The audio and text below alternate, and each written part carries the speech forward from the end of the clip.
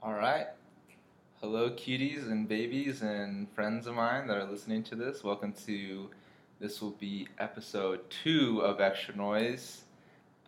Today I'm with Leah and we are going to talk about anything that comes up. I want to talk about modern romance, who Leah is, so you guys know, and whatever else comes up. Leah is I don't know how to describe Leah. She is very influential to me. She's helped me through tough times. She has been a great inspiration to me in terms of my perspective, and I'm happy to have you on the podcast, Leah. Thank you for having me. I'm really stoked to be here. I know we've already talked about this, but let's capture it. How are you doing today? What's today been like so far for you? Well, if I'm going to be completely honest, I just flew back from Nepal a few days ago, and I haven't been sleeping. So this morning I woke up with like a really nice like dirty cry, one of those like really like raw ones where you're like rubbing the snot on your shirt and your dog's like licking your tears. That sounds cleansing. And then I got to call my best friend, and he got to tell me, like breathe. So, just a normal day. Took a shower, got out in the sunshine, So good, honestly. It feels good, I think, for me to honor that buildup of emotion when it comes and just kind of, like, let it move through the body and not attach to it too much or, like, make it wrong or bad or anything, and just kind of let it, like, move and laugh about it and then be here right now. So Here I am. Do you have like a morning ritual? Like, is there something that you do every single morning that you're pretty consistent with, or do you mix it up? I would love to say that I wake up every morning and like I meditate or I work out. I don't. In all honesty, mornings are my hardest time. Like, I usually typically wake up feeling like kind of like bummed out and like just kind of like heavy and groggy. Like, I'm just not a morning person. And so my first thing that I do in the morning is I turn over and I look at my dog and I sing him this song. And he'll usually like do something goofy and silly, and that usually starts my day laughing. Okay. That's good. Yeah. And so that has kind of become like my morning ritual, is like singing this song to him and then just spending some time connecting and getting back in my body and like laughing. And I might do a prayer, I might do some meditation, but that is my one solid that I'll always try and do. That's amazing. Because I just get up and say, hey, I'm getting up right now, I gotta start whatever I need to do. And that is, I feel like yours is way more graceful than mine. Just make my breakfast. It's so simple for me. It's just like, wake up, feed this body, and go. So, yeah.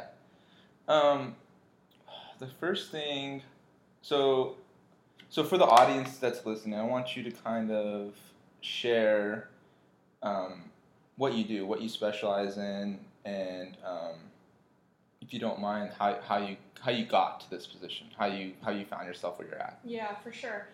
So the stuff that I do, in this world, I do spiritual mentorship. I do energy healing. I work with animals, training, animal communication, animal behavior, teach yoga, guided hikes. I make raw vegan chocolate. Yes. So very simple and clear. Yeah. I do a lot of things, but they're all expressions and pieces of pieces that really make me. And it's taken a lot of years of refining, honestly, and figuring out what that is. I remember, honestly, like probably 3 years ago, where I was like, I had this business that I'd built up doing like plant install design and maintenance, and I had this realization, I have always loved working with animals, and yet I never got paid to work with animals. And so I was like, what are you doing? Like, why are you like stalling on doing this thing that you love and getting paid for it? And so I like started implementing that into my practice, you know, of what I offer. How I got here, so in all honesty, my entire 20s were like this epic just cluster, you know, really lost, really confused, pretty bad drug addiction, bad marriage, pretty abusive marriage, and I had a near-death experience. And that is what changed everything for me. I'd say before that I was atheist, and really bitter, you know, and with the near-death experience, I was kind of like offered this opportunity, you know, I met this like being of love, I call it, you know, like, because that's all it was just love, and it was just like, hey, like, you can totally leave the body if you want, you know, no judgment there, or you can come back and finally live your purpose. And I remembered before that, everyone had always said to me, like, Leah, there's something special about you. And I'd be like, well, what is it? You know, like, that made me so mad, you know? Yeah. And it wasn't like I came back into the body. And it was funny because, like, the old athlete in me was like, okay, put me back in, coach. I'm ready to play, you know? Yeah. Let's try this on. And it really wasn't something that came back immediately. When I came back into the body, I couldn't walk. Like, my physical body was, I had a lot of issues. I couldn't read for like almost 3 years. Oh. And I was very proud of my intellectualism. Yeah. And so really what started was I had to learn how to heal myself. I started with changing the foods that I ate. I drastically changed everything, and now I have a mostly vegan diet. I say mostly vegan because, you know, there's just, you know, there's we know. some things you gotta have wiggle room on. That's awesome. And that really helped to heal my body, and I realized it was a massive contributor to my depression, my anxiety, my physical aches and pains. And so began healing in that way. And then I kind of got to this place where it was like, okay, this has only gotten me so far, what's next? And I got guided into energy healing, which was something I'd never been interested in before. And I actually found a practice called pranic healing, which I love because it was designed by an engineer. And so it really satisfied my linear mind, my, you know, rational reasoning mind, and it explained what was happening and why. Okay. And through that, through the energy healing, like, that really shifted things for me, you know. And then I started going back and healing my family dynamics, you know, speaking up for myself, learning how to set boundaries, learning to become aware of my areas of where I was manipulating, where I was being deceitful, or where I was playing the victim. You know, what were these stories that I was continually playing out and perpetuating in my life? Because in truth, like, people are really just reflections of what's going on inside of us, you know. And so I really had to take good, long, hard looks of not only who I was surrounding myself with, but how I was contributing to the problem. And so setting healthy boundaries became a big one for me too. And lost a lot of friends in that one, but in the good way, you know, because I was finally learning how to practice self-love and what felt good for me and what didn't. And so that has been like my process of learning how to heal myself physically, mentally, emotionally, spiritually, finding a spiritual practice for me that really fits. You know, it's not probably overtly obvious, but like, I'm a spiritual junkie. You know, you tell me there's a sweat lodge, I'm there. You know, like, there's a monastery to go to, okay, I'm gonna go to it. You know, I'm a lover of all of it because I love finding the pieces and the pockets of truth in all of them. You know, they all have these opportunities to teach us what we're doing here as souls in these like funny little meat puppets. You know? Meat puppet. Like, what's the biggest reason of why we're here, really going through massive amounts of suffering. You know, what is the purpose of this suffering? You know, because life is beautiful, but then let's be honest, there's a lot of pain. Yeah. There's a lot of like, oh my gosh. That's why there's good music. Right? Exactly. Right? And chocolate and sex and like all these beautiful things. So really, really trying to figure out, okay, what is my soul's purpose? What did it choose? Why did I choose to come into this body and have these specific experiences? What am I really trying to learn? You know, because each soul has a different set of lessons that they're learning, you know, different strengths, different weaknesses, you know, and so that's why it really is like so many different paths for so many different people, because we all have so many different things that we're trying to learn here. So that was kind of what got me to the point of finally, oh, okay, now I want to offer this to others, you know, and in a way that's practical and grounded. Because obviously everything is energy, and there's so much that we can do with energy healing, and really, bottom line, the rubber hits the road when we can be honest and clear in our communication. You know, that's the practical, tangible of any spiritual practice. It should be. You know, are you being true to yourself? Are you speaking truly? Are you speaking with clarity? You know, are you willing to say things from a place of love that might hurt, you know, but are in a right alignment that's going to serve the greater good? You know, those are like the hard things, you know, that really help to propel us to become, I think, really whole, like well-rounded human beings. So yeah, honestly, it's been a lot of really intense, messy, trial and error, you know, gritty, from the ground up, like figuring it all out, you know, and then being like, I really want to offer this and serve this to other people. And I think too, just being highly intuitive and understanding, you know, like say the work that I do with kids, you know, giving parents a different perspective on what their kids' experience is, you know, and I think kids in particular, they're so tuned into this spiritual nature, but when they become disconnected from it at a young age, I think behavioral problems start, because they don't have the tools or the understanding to know how to manage it, you know. And so really like giving like little practical tools for parents. You know, how do you give your children the vocabulary to have feelings, to not become attached to them, you know, to still have an imagination and the sense of play and wonder and empowerment, you know, to feel hurt but not be sucked into like becoming a victim, you know, like, or becoming a bully, you know, like how do you navigate all that? So it's like all these different pieces that I've learned that I like incorporate with animals, with adults, with kids, you know. And I think a big part of that too is getting into the physical body and being 100% present for whatever's showing up. You know, like this morning I had to be present with the influx of emotion that was coursing through my body.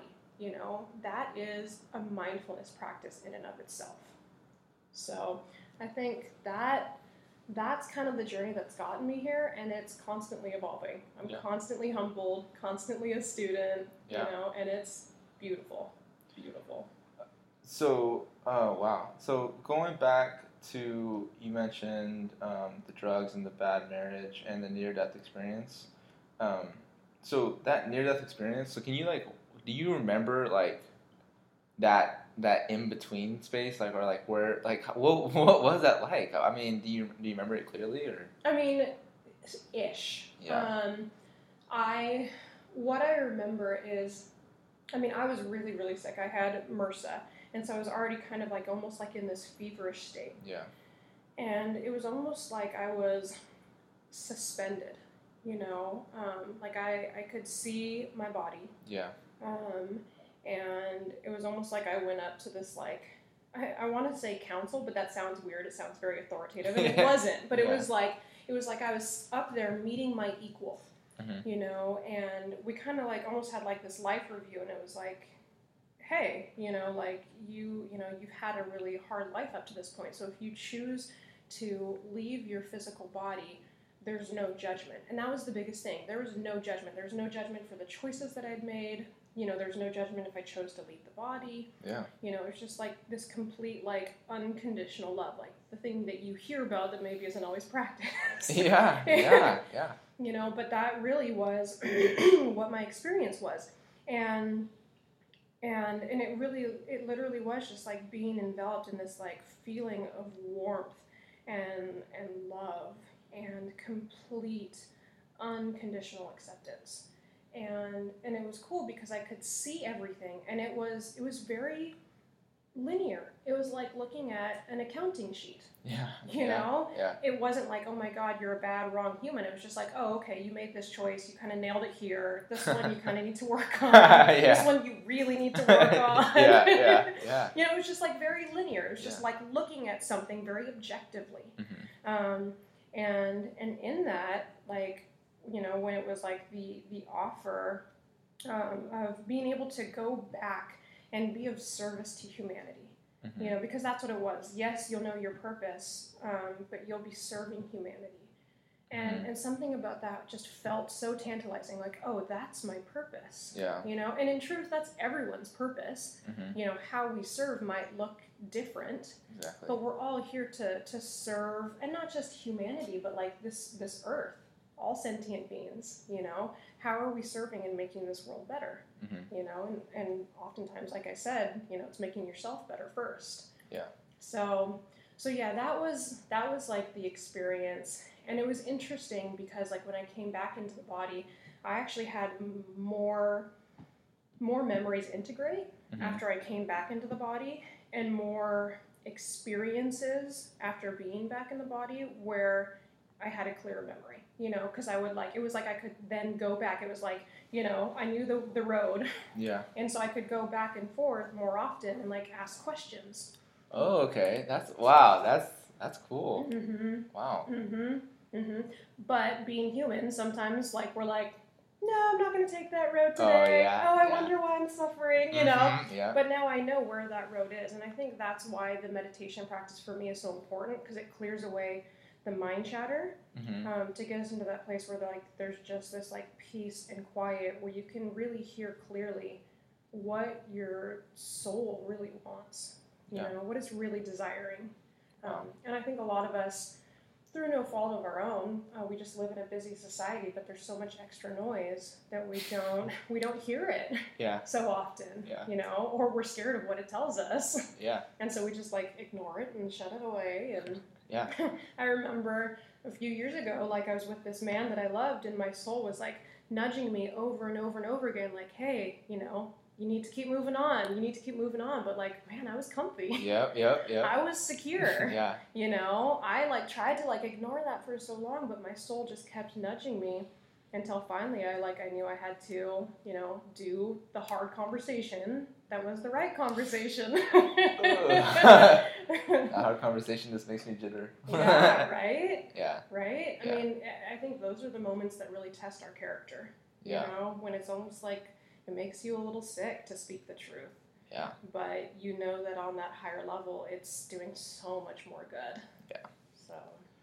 And then another thing I thought was really, really cool is I never even thought about this, but like talking about giving parents tools or giving children the vocabulary to like talk about their emotions. Like that's super interesting. I mean, like I haven't even thought of that, and I think that's so cool, and I'm jealous of kids because like they can just sit on their bed and just be with themselves and just like look at a Lego for like 3 hours, and they're just okay being by themselves and doing that. I am nowhere near on that level.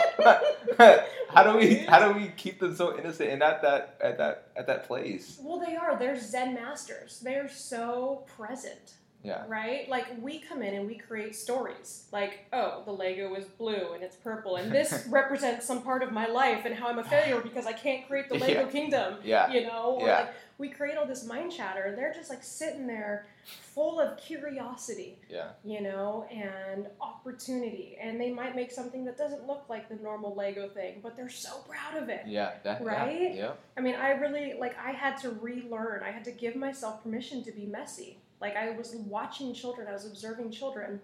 They didn't care if what they drew didn't look like what, you know, like, they just did it, you know? And they sing, and they're totally off key, but they're so proud, you know? Or they dance, and they look like crazy little gremlins, you know? But they're so filled with joy. Mm-hmm. And I think that's it. It's like getting rid of the story of what's right or, you know, proper and just being present, you know, and letting yourself just express what's inside of you.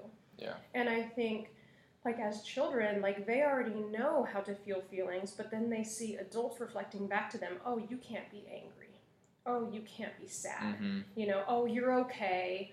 Or, you know, whatever it is that these stories that we tell them, because we're really uncomfortable with these raw emotions. And so, one, allowing children to have these experiences, but then teaching them not to let it overtake them and how to let them move through quickly. Okay. So I actually, like, one of the things that I love is drawing, right? You sit there and you draw and you're like, okay, what are you feeling right now? You know, like maybe it's like this mean, yucky looking person and that's like jealousy, you know? Yeah. And it's like this little creature, you know, like get it out of the physical body and put it on paper. You know, and or like another one that I like to do is like just a simple body scan. Where do you feel something in your body? Do you feel or sense like darkness in your tummy? You know, and then, you know, as a parent, you might have more discernment or awareness of like, oh, do you think it's because you felt uncomfortable around so-and-so? Or did you feel like so-and-so was making fun of you? You know, and talking them through the process, but bringing them back into an awareness of what's going on inside of them and giving them the words to experience it. Yeah. And then let it go, right? Draw it on the piece of paper, burn it, throw it away. Maybe not burn it with children. That's erase that. Fire kids.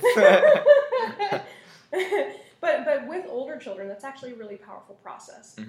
You know, but I think as parents, we also have to hold them accountable. Like, hey, you're being a little manipulative here.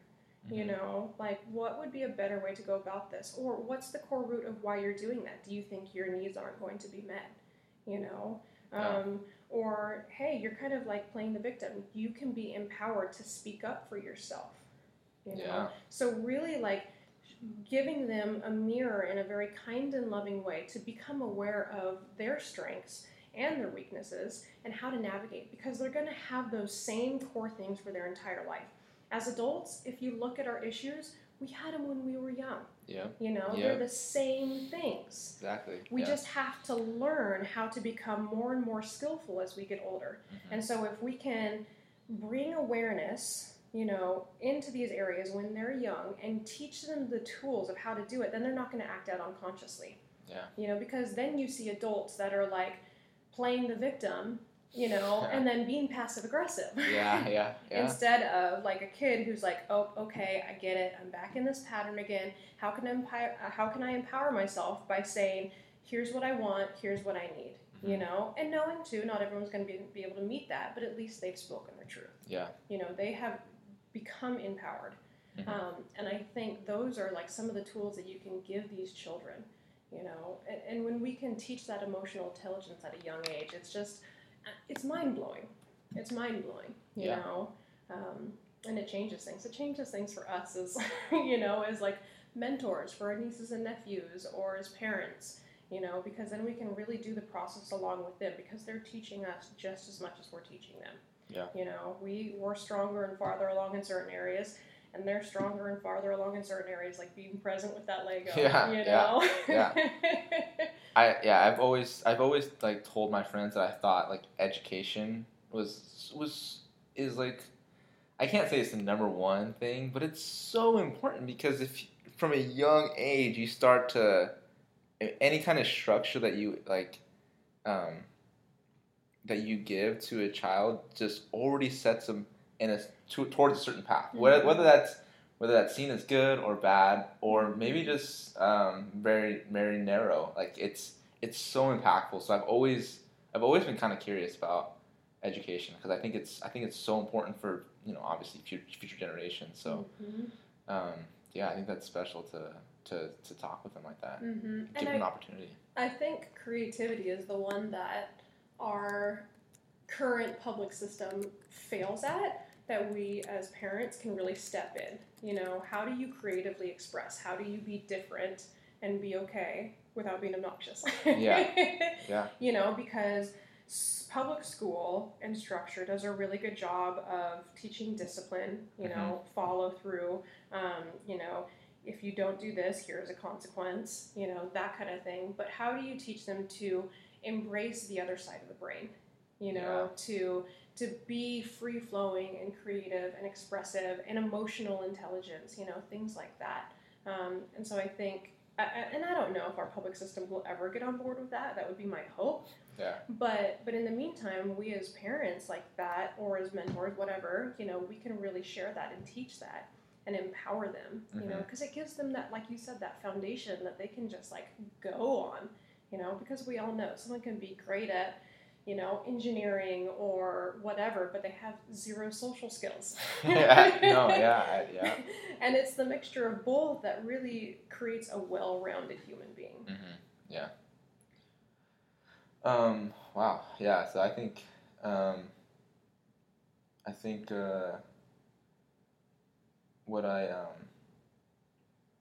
think when we talk about public schools, that the reason why we don't see that kind of well-rounded education is because the return on investment isn't as quickly. It isn't seen as quickly, or it's not tangible. Mm-hmm. So I mean, when you can't see that, it's hard. It's tough for people for certain people to kind of lean towards that direction, to allow that. It's not as quantifiable. Yeah. And I think the things that aren't as quickly quantifiable are harder for people to put value in. And also I think that in truth, like, we are finding ways to quantify it. But that's really, that's the work that I do. It's the stuff that quietly changes everything in your life. Yeah. Right? No, definitely. Yeah. And same with our kids. But, I'm an optimist underneath it all. Like, I do have hope that we're moving in that direction, because we are. You're seeing all these books about emotional intelligence, and we're catching up. No, I think so too. I think so. Even it's maybe totally unrelated, but you see kombucha on tap and yolks now. Right? I don't know. I don't know if that's a gauge, but health. Yeah. It's another one of those things that people poo-pooed a few years ago. Emotional intelligence, health, all those things. And in truth, I think, to go a little bit woo-wee on you, I really do feel like we were in a place that was very masculine energy. Mm-hmm. And that's not, I don't say masculine as in male and female. Masculine is very goal-driven, oriented, linear, and we were in that place for actually quite a few years. And we're actually coming in and incorporating this swing of feminine energy. Not that it's overtaking, but we're finally coming back into balance. Mm-hmm. And the feminine is more of the whole, right? Like the Native American. How does this affect 7 generations? Yeah. And also the feminine of not so much get the goal done at any cost, but how does this affect me? How does this affect everyone around me? So things like health, you know, it's not so much just do this to get a result, but how does it make my body feel? How is it helping long term? How about emotions? How are we interconnecting? How are we relating with each other? And again, it's not a male versus female thing at all. And you do kind of see that in the media these days, and that's not it. What's happening, and what's really meant to happen, is that each of us as individuals becomes balanced within ourselves of our masculine and feminine energy. Yeah. Because I need to be male sometimes. Yeah. I need to get stuff done. I need to be linear. I need to be rational. I need to be goal-oriented. And then other times, I just need to be. I just need to love and nurture and be creative and sing with no tangible outcome, other than this is what nurtures my soul. Yeah. Or other people around me.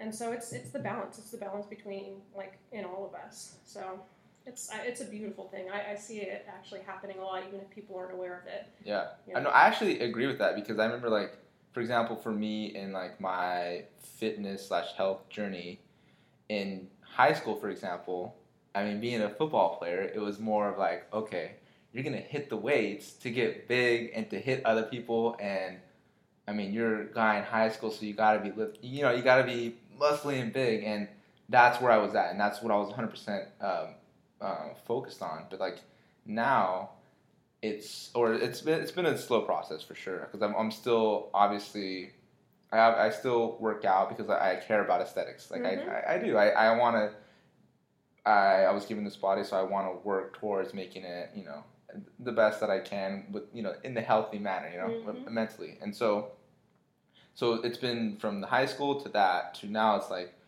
well, I also want to care about the stuff that I put in my body, because when I'm a grandpa or a dad, I want to be able to run around with my kids or my grandchildren and be as mentally sharp as I can for as long as possible. Mm-hmm. And so I definitely see how though I like mostly left that high school stage, there's still part of it, and it meets with my goal of the other side of mm-hmm. connecting with people and how that plays a part. So I definitely agree with that. It's cool, huh? Yeah. So switching gears and I want to talk about today's romance, modern romance, because you see Netflix shows like Master and None and this show called Love that I really like. You should watch it. But it's there's all these shows about what it's like today to be like in the dating world, and maybe not even dating, because like even saying that could like what is dating, so I think like the best way to categorize it is modern romance, because romance evolves, and there's different ways of going about it from 10 years from now, 50 years ago. And so how would you categorize modern romance, and why is it so scary? Well, I don't know that I am very good at categorizing modern romance, because honestly, I feel like I've always been in like an 80-year-old in like a younger person's body, and so I never bought into like the games. Okay. Like it always confused me. Mm-hmm. And yeah, I know exactly. Yeah. Or like, first date, you're not supposed to like, if you really like them, don't talk to them, like whatever, all that stuff. I'm just like, that makes no sense. I like them, I'm gonna say hi. Yeah. And but I think, why is any romance so scary? It's a vulnerability. Yeah. It's a fear of opening yourself up and getting hurt or getting rejected, mm-hmm. And so it's almost like we've made it into another form of performance, like how can I put on this like outfit and this performance and make myself look the best that I can to a prospective partner and date. And obviously there's biology in that, right? Mm-hmm. And also, where are we disconnecting from our authenticity? Mm-hmm. I think any connection is about authenticity. And I don't care if it's like, back in the day when you're asking someone out face to face, or it's through Tinder, right? Yeah. Where really, which in truth, it's like a little bit of a meat market, right? It's like, yes, no. Yeah. Let me look at those hindquarters. Are they beefy enough? Like, like it gets a little interesting because we've objectified. Mm-hmm. Instead of, and we do it with an orientation of like, what's the goal, right? Mm-hmm. Instead of just going in authentically and being like, how can I connect with this person without story? I think we come into it with so much story, and I've done it in the past too, and this is again like how I've learned. It's like, do I have a story? Am I going in because I'm trying to find Mr. Right? Am I going in because I'm looking for a hookup? How am I using people to feel places inside of myself? Most people aren't even aware that that's what they're doing, and then you create this dynamic where you're just in a cycle where you're just using people to fill things inside of yourself. And I think instead it should be, and I say should, who am I to say, but what feels in alignment for me is, how can you just go out and spend time with people and get to know them and love them for who they are without an expectation of it needs to now become this, or this is what I want from you. And I think I've noticed for myself, I will spend more time with people, and looking back, I'm like, oh, maybe they thought that was a date, where I'm just like, wow, I just genuinely want to go out and spend time with this person. And I think vulnerability, like speaking your truth up front. Hey, here are my boundaries. Here's what I'm looking for. Here's what I'm not looking for. But let's kick it, and just enjoy each other's company. Yeah. And I think the biggest thing too is the older you get, the more hurt and suffering you're going to experience. It's just life. Yeah. You know, it's just the fact of life. So how do you not let that shut you down? You know, keep you closed off, you know, allow you to become bitter and jaded? How can you still keep your heart open to being willing to put yourself out there over and over again? It's actually interesting because a theme that's been coming up for me, you know, I just found myself in this relationship again, and the story came up in my mind, you know, and whether it's my story or society's story, what if it ends? Then I'll just have another failure on my belt. And then I just like had to stop myself, you know, and I was like, failure, like, is our idea of love rooted in the idea that it has to be forever? Love is a success if it changes you and helps you to become a better person, you know?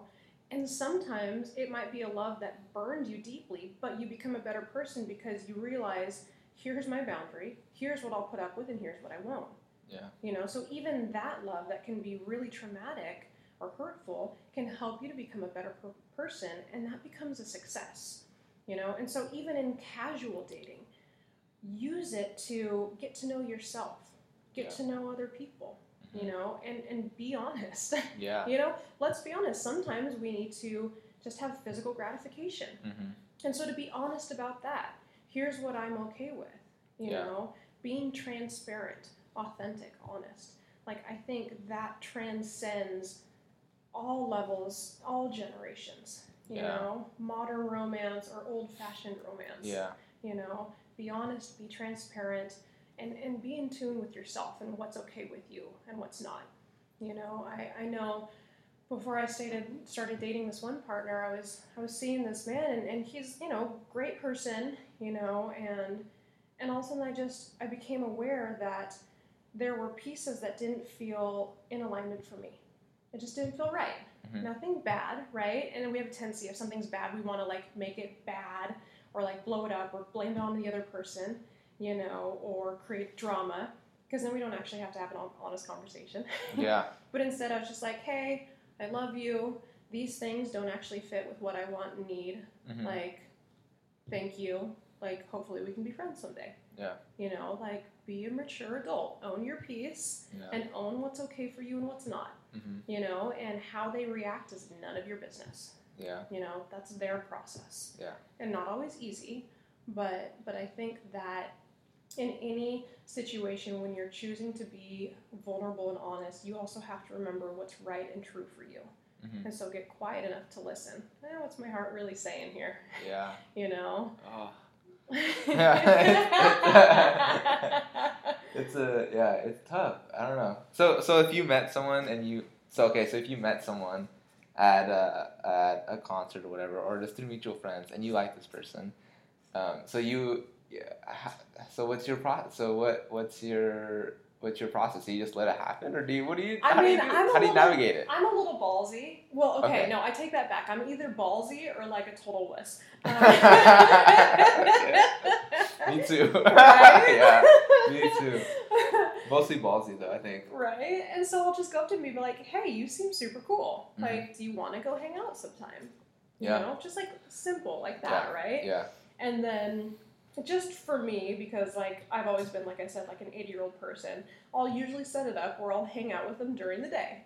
You know, just because then you actually get to know them without all these external influences. You know, if you're going out drinking, you know alcohol's going to mess with you. You're not really going to get to know the person. You know, you're going to get to know the person on alcohol. And then in those situations, there's usually all this like external pressure of what's going to happen and how it's going to happen, you know. And, and so it's like creates all this other story that like it's just like, you know.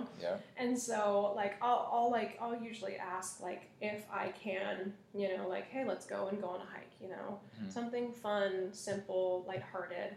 And then of course there's the other times when like it's almost like you notice like the games that are playing, right? Like you see each other across the room, but nobody's gonna make the move and talk to you, and then you like go home and you're like, oh my god, I blew it, you know, and like, but then again, just be aware of the stories.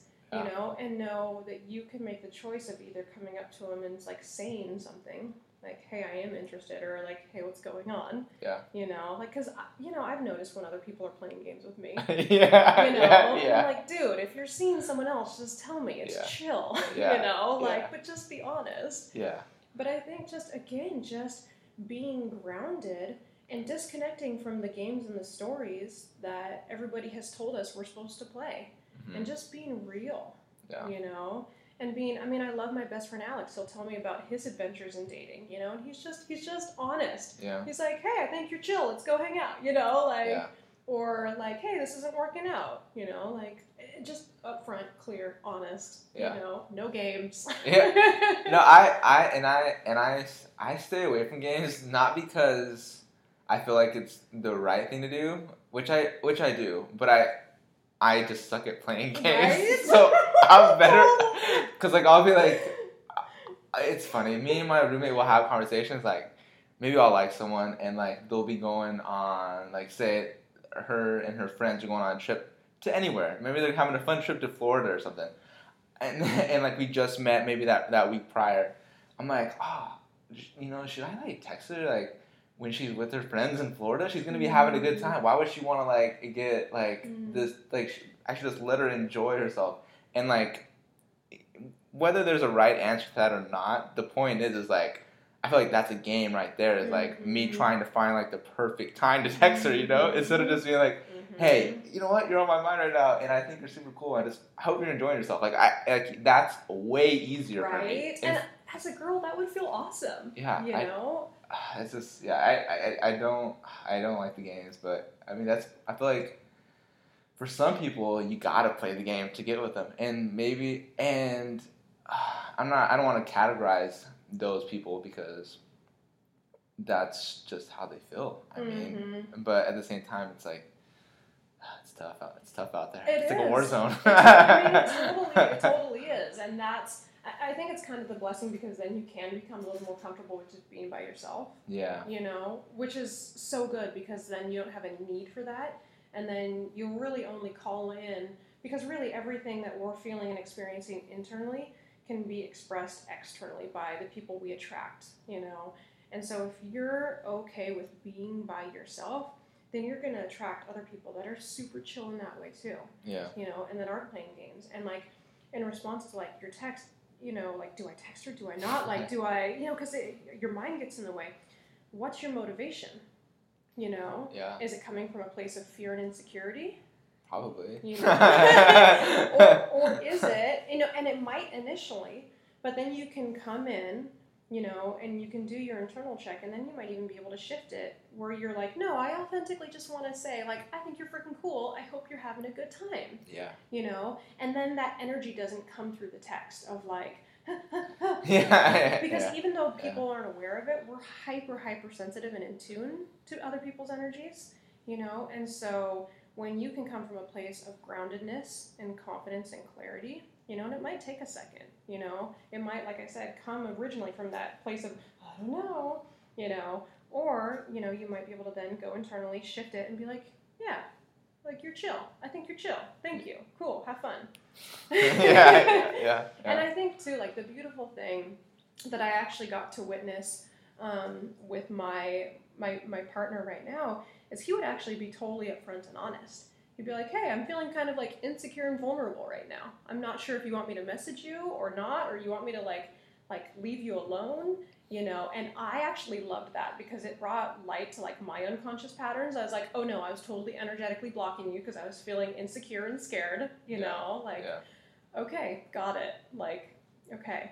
And I think that kind of like vulnerability and open communication with two people that do have those skills, like creates this potential for like so much beauty. Because then you don't have to play games and you don't have to pretend that you're always this like bastion of strength and like super chill and cool, you know, because we're humans, you know, like, hey, when you did that, like, oh man, it made me feel uncomfortable and maybe it's just my old stuff, you know, but it like opens this opportunity to communicate. Yeah. And that's it, everything, communication. Yeah. You know, as far, but modern dating, like I suck. It's a big, I do, but I just try and be as open and honest and authentic and clear as possible, and bring all of my insecurities and all my baggage along with me for the ride. Yeah. You know, I don't try and hide it. Obviously, I don't let it like leak out and vomit out, you know, like onto this like unsuspecting person I've met 2 hours ago. I've done that. It's not pretty. Does it work? But to be able to hold my own shit and not try and shove it in a closet and pretend it's not there, but be like, yeah, I'm here. Like, yeah, I'm a little wounded, you know, in certain areas, but like, I'd really like to be present with you here, you know? So, I don't know. I don't know if that answered any of those questions. No, it does. That's my take. Because I don't know what I was trying to get with categorizing it, because you really can't, but I think that definitely answers my question, because there's just, I don't know. In modern romance, there's a lot of overthinking. If you care, or if you don't care, then you're just trying to play the game as best as you know how to. Yeah. Well, and I think the willingness to love over and over again. You know, I think the people that are playing the games are the ones that have shut their heart in a box. You know, and they're so terrified to even bring that into the field. And we feel that, you know, and it almost like causes us to disconnect from our own heart. And I think in truth, like, if you are really authentically looking to love, you have to be willing to bring your heart to the table again. And remember that nothing is a failure. Everything is an opportunity for growth and learning. And it doesn't mean that the hurts and the pains might not still be there. You know, like I've often found that even though I think I've healed from a past relationship, the real healing doesn't really happen until I'm back in a relationship again. And then all of a sudden these old wounds and triggers come up, you know, and I have to kind of re-heal and reprocess. And so learning that nothing's ever linear either. And sometimes it is like receiving love again that really helps you to heal on a deeper level and get clarity on the past relationship. And I think that's something that's really normal that we try not to talk about, you know? But, I mean, of course there's going to be these moments of, like, compare, contrast, you know? And reflection, and that's normal. That's normal. And hopefully, you know, you have someone that you can talk about some of that stuff with, again, without just, like, verbally dumping or vomiting, you know? But I really do think it comes down to being willing to keep your heart open, you know? Having wisdom and discernment and boundaries, but are you willing to allow yourself to keep an open heart in a world that is just testing you daily to keep it shut down? You know, and that's what authentic connection is. And that's when you have moments where you might just have one date with someone, but it's magical. Because you're authentically connecting. You know, and maybe that person is totally shut down, but you're there and you're present. And that might change them. That might, you know, maybe you don't choose to date anymore, but maybe they see something in you that, like, gets them thinking, like, oh, hey, there's a different way. That's cool. So, who knows, right? And I think that was kind of interesting that you said it. So, you think I feel like the standard understanding of healing from a past relationship is, like, you're in this relationship, whatever, it didn't go right, and then, like, okay, so now you're single, and this is your time to heal, and then you gotta make sure you heal before you go into the next relationship. And, you know, I feel like that's, like, the stand, I mean, that's, like, what everyone thinks, right? It's like, and so you think that do you think that most or some of the healing happens through that next relationship? I think it's both and, right? Because if you look at the process you just described, it's very masculine, right? It's very linear. Okay. Boom, boom, boom, boom. You know, and then you look at the feminine perspective where we are holistic beings. You know, those memories are in our in our cells. You know, it's like saying, "Oh, I've healed all my trauma from my childhood." Like, right. You know, it's always kind of there, and I think it's only natural that when we become intimate with another person again, that those old feelings, like, get stirred up to the surface, you know. because things they aren't linear. Like on one level of truth, they are, and on another level of truth, energy is constantly just moving and cycling. Like the infinity symbol. And I actually find it interesting because I've like noticed patterns, and I'll notice patterns of certain men that I'll attract. My ex-husband was very similar to my most recent ex, but he was like a higher version of him. Okay. And so it was almost like I was learning similar lessons that I maybe didn't totally get with my ex-husband with the sex partner. Okay. Yeah. And then like this guy in between is now very similar to like the guy that I'm dating now. Mm-hmm. So it's like I'm like learning and experiencing and integrating all of those, because all of them are just these souls that we've called in to help us learn and grow. And so it makes sense that we would kind of almost continually attract similar patterns. Yeah. To really see, like, did we learn it? Did we get it? And so I think it's actually important that you reflect upon that with your new partner. Mm-hmm. Oh, okay, here's an old pattern that's coming up again. In the past, this is how I dealt with it. Didn't work. Yeah, scratch that. How do I do this better this time? And then as you have that reflection, you might have a sense of grief and mourning of how you really like let down this past person, but I mean, you can't shame yourself. You knew what you knew at the time, mm-hmm.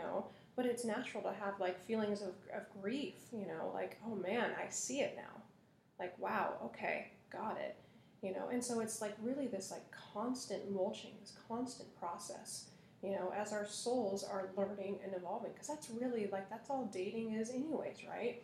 But it's beautiful because it's this really intense pressure cooker.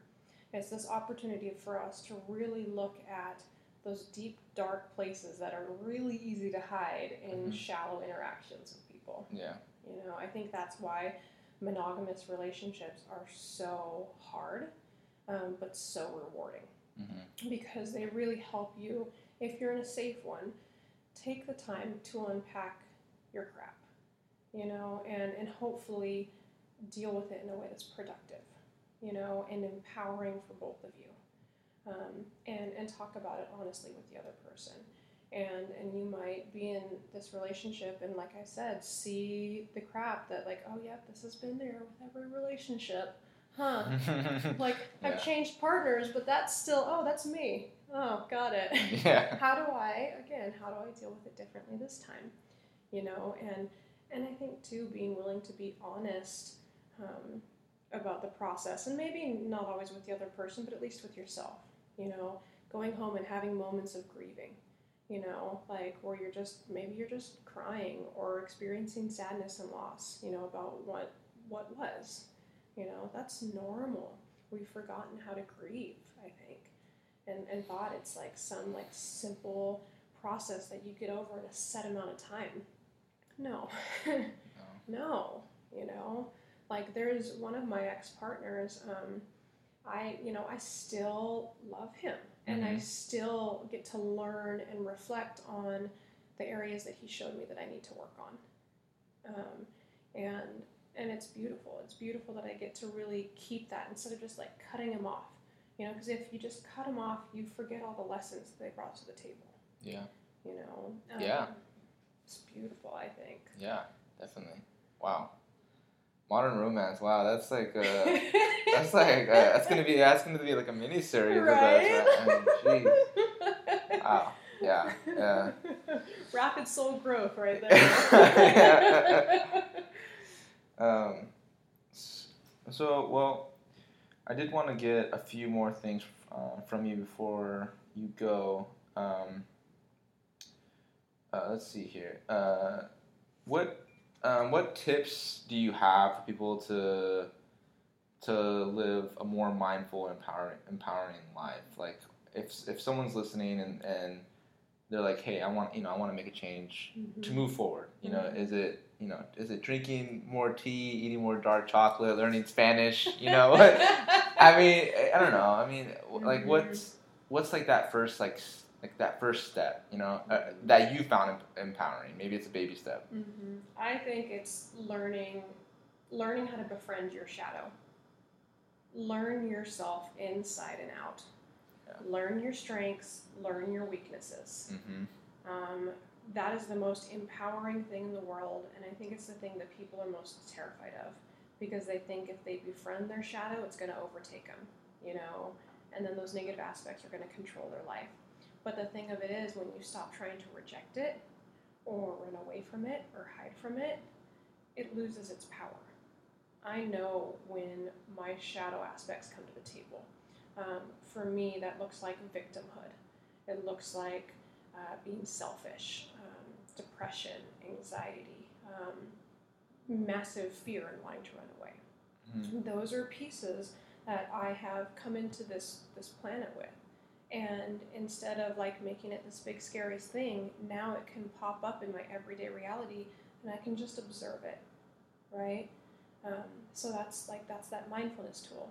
Become the observer, become the witness. And when you can't, when you're so consumed by story, have people around you that can reflect it back to you. Okay, Leah, you're creating story again. You're in fear. You're telling all these projections of what could be. How are you right now in this moment? Are you okay in this moment? Oh yeah. Oh duh. Yeah. So finding out for yourself your strength and your weakness, just massive self-inquiry. And then having people around you that can really be honest mirrors for you to also hold you accountable. Yeah. And then I think mindfulness then stems from that. Being present in every moment, and recognizing when you're not being present. And calling in the resources and the help to help get you back to that place. Friends, yoga, nature, whatever your process is. Maybe it's cooking good food, Maybe it's going and doing CrossFit, whatever. Yeah. Whatever it is that's going to help you bring yourself back to the present moment, clear your mind, and clear these projections and these stories.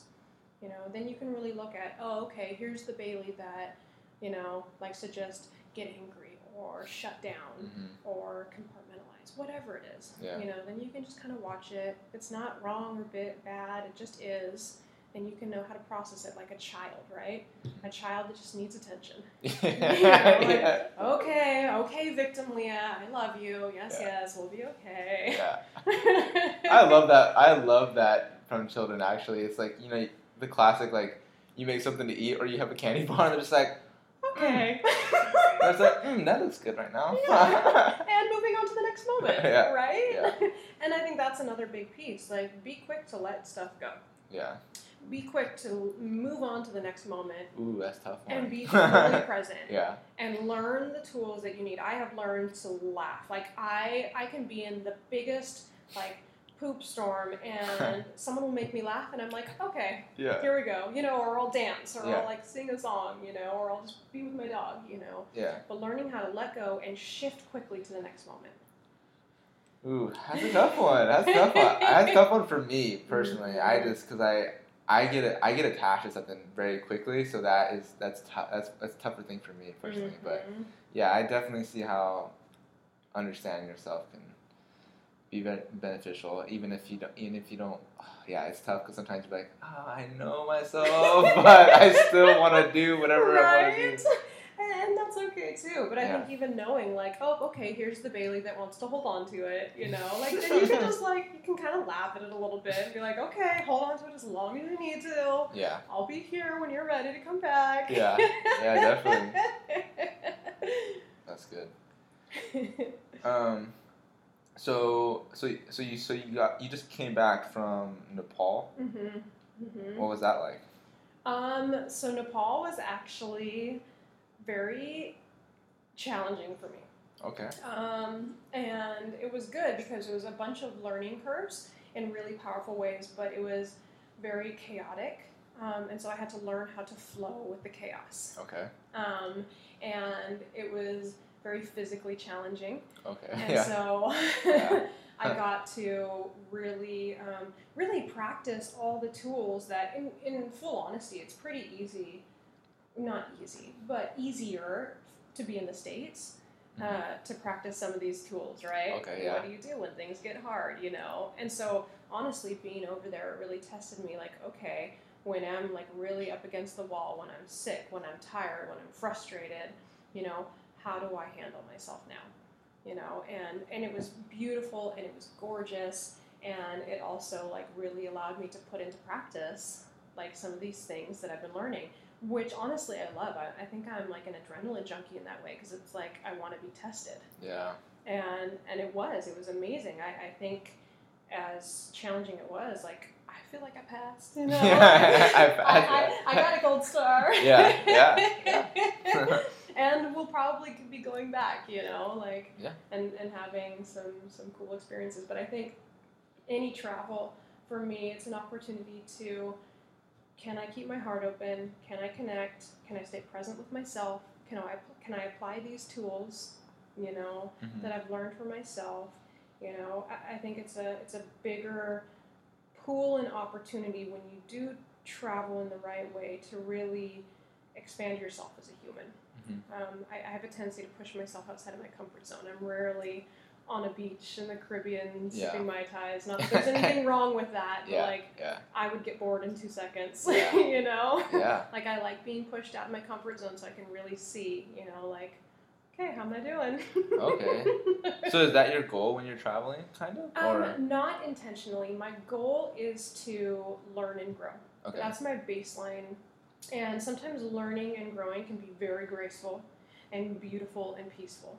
Yeah. And sometimes it's messy and dirty and it's raw. But my intention is to learn, grow, serve, connect. You know, I want to connect with the people. You know, I don't want it to just be a taxi cab driver. I want to know their name. You know, I want to be able to serve in some way, even if it's a smile. You know, I also want to receive, you know, whatever love, wisdom, teachings the people that I meet along the way are going to give me. And then, like, I do want to, like, learn and grow in whatever way it presents itself, you know? So I think those are my intentions with any travel. Like, how can I, like, learn more about myself as a human being and become better as a human being? Yeah, that makes sense. I mean, from what I, like, got from what you said, it's like almost like you've been, like, I always go back to, like, physical things. But so, like, it's like, you know, you do all this training and then you have your training test, right? Or, like, your big meet or something. Or it's just... You've been studying, right, and you feel super confident, and you take the test and you did well, but like that translates to like okay, you did all these things in the U.S. with like all these things you're super comfortable with, your family over here, yoga every day here, my green juice, right, and you feel how you feel a certain way about where your progress is, and at the same token, you know all these places that you can kind of lean on. But then you put yourself in a whole entire different place. Then it's like, okay, let's test this, and I feel like that's where that growth comes from. Yeah, yep. So that 100%. Makes some sense. Yeah, it makes a lot of sense. I'm a glutton for punishment that way. How can I grow? And then, so where are you going next? So I am actually leaving for Peru in about a week and a half. I know, and it's for a month this time. Ooh. And I'm living off the land, doing permaculture. Awesome. So I'm like every time before a trip, I get super scared. You know, like I don't know what it's gonna be. You know, and it is going to be another one of those things that's going to test me. Yeah. But I know it's going to make me into like the next better version of myself. You know, Yeah. To know that I can handle a situation, I can be strong and capable. You know, like it's fun. Yeah. But yeah, the first like the day or two before I take any flight, I'm like, oh my god, I can't do it. What's happening? Yeah. No, I feel that. All right. Well, before we wrap up, what is there anything you want to plug yourself about? What you're doing? What's upcoming? How can people get in contact with you? Or I know you sell the unicorn fuel, which I'm a big fan of. So I know people need to hear about that. But yeah, just go ahead and share whatever you'd like. All right, plug time. So yeah, the unicorn fuel, raw vegan chocolate, and it's amazing. And So really you can contact me through my website, www.leahdietzen.com, and I'm sure there'll be like a link or something that you can put up. I think the biggest thing that I'm working on now is people that have created events or retreats or workshops that want to bring me in, teaching yoga, teaching like spiritual courses. I'm also available for mentorship, just how to become a better human, how to work with your animals, animal communication sessions, how to work with your animal in a way that's more holistic and grounded. So training. I do all the stuffs, but I think the biggest thing that I've really been creating aside from my private work and my private business is having people that have built foundations, like calling me in to do different pieces.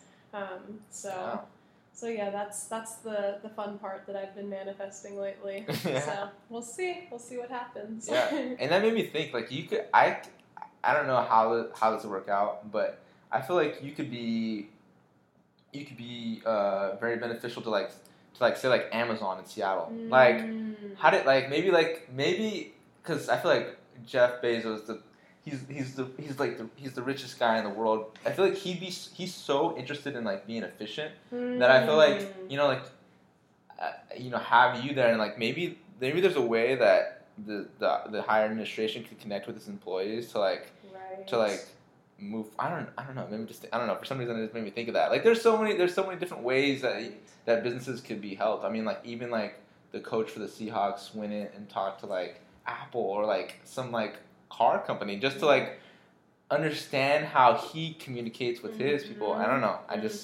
need an agent, I think. yeah.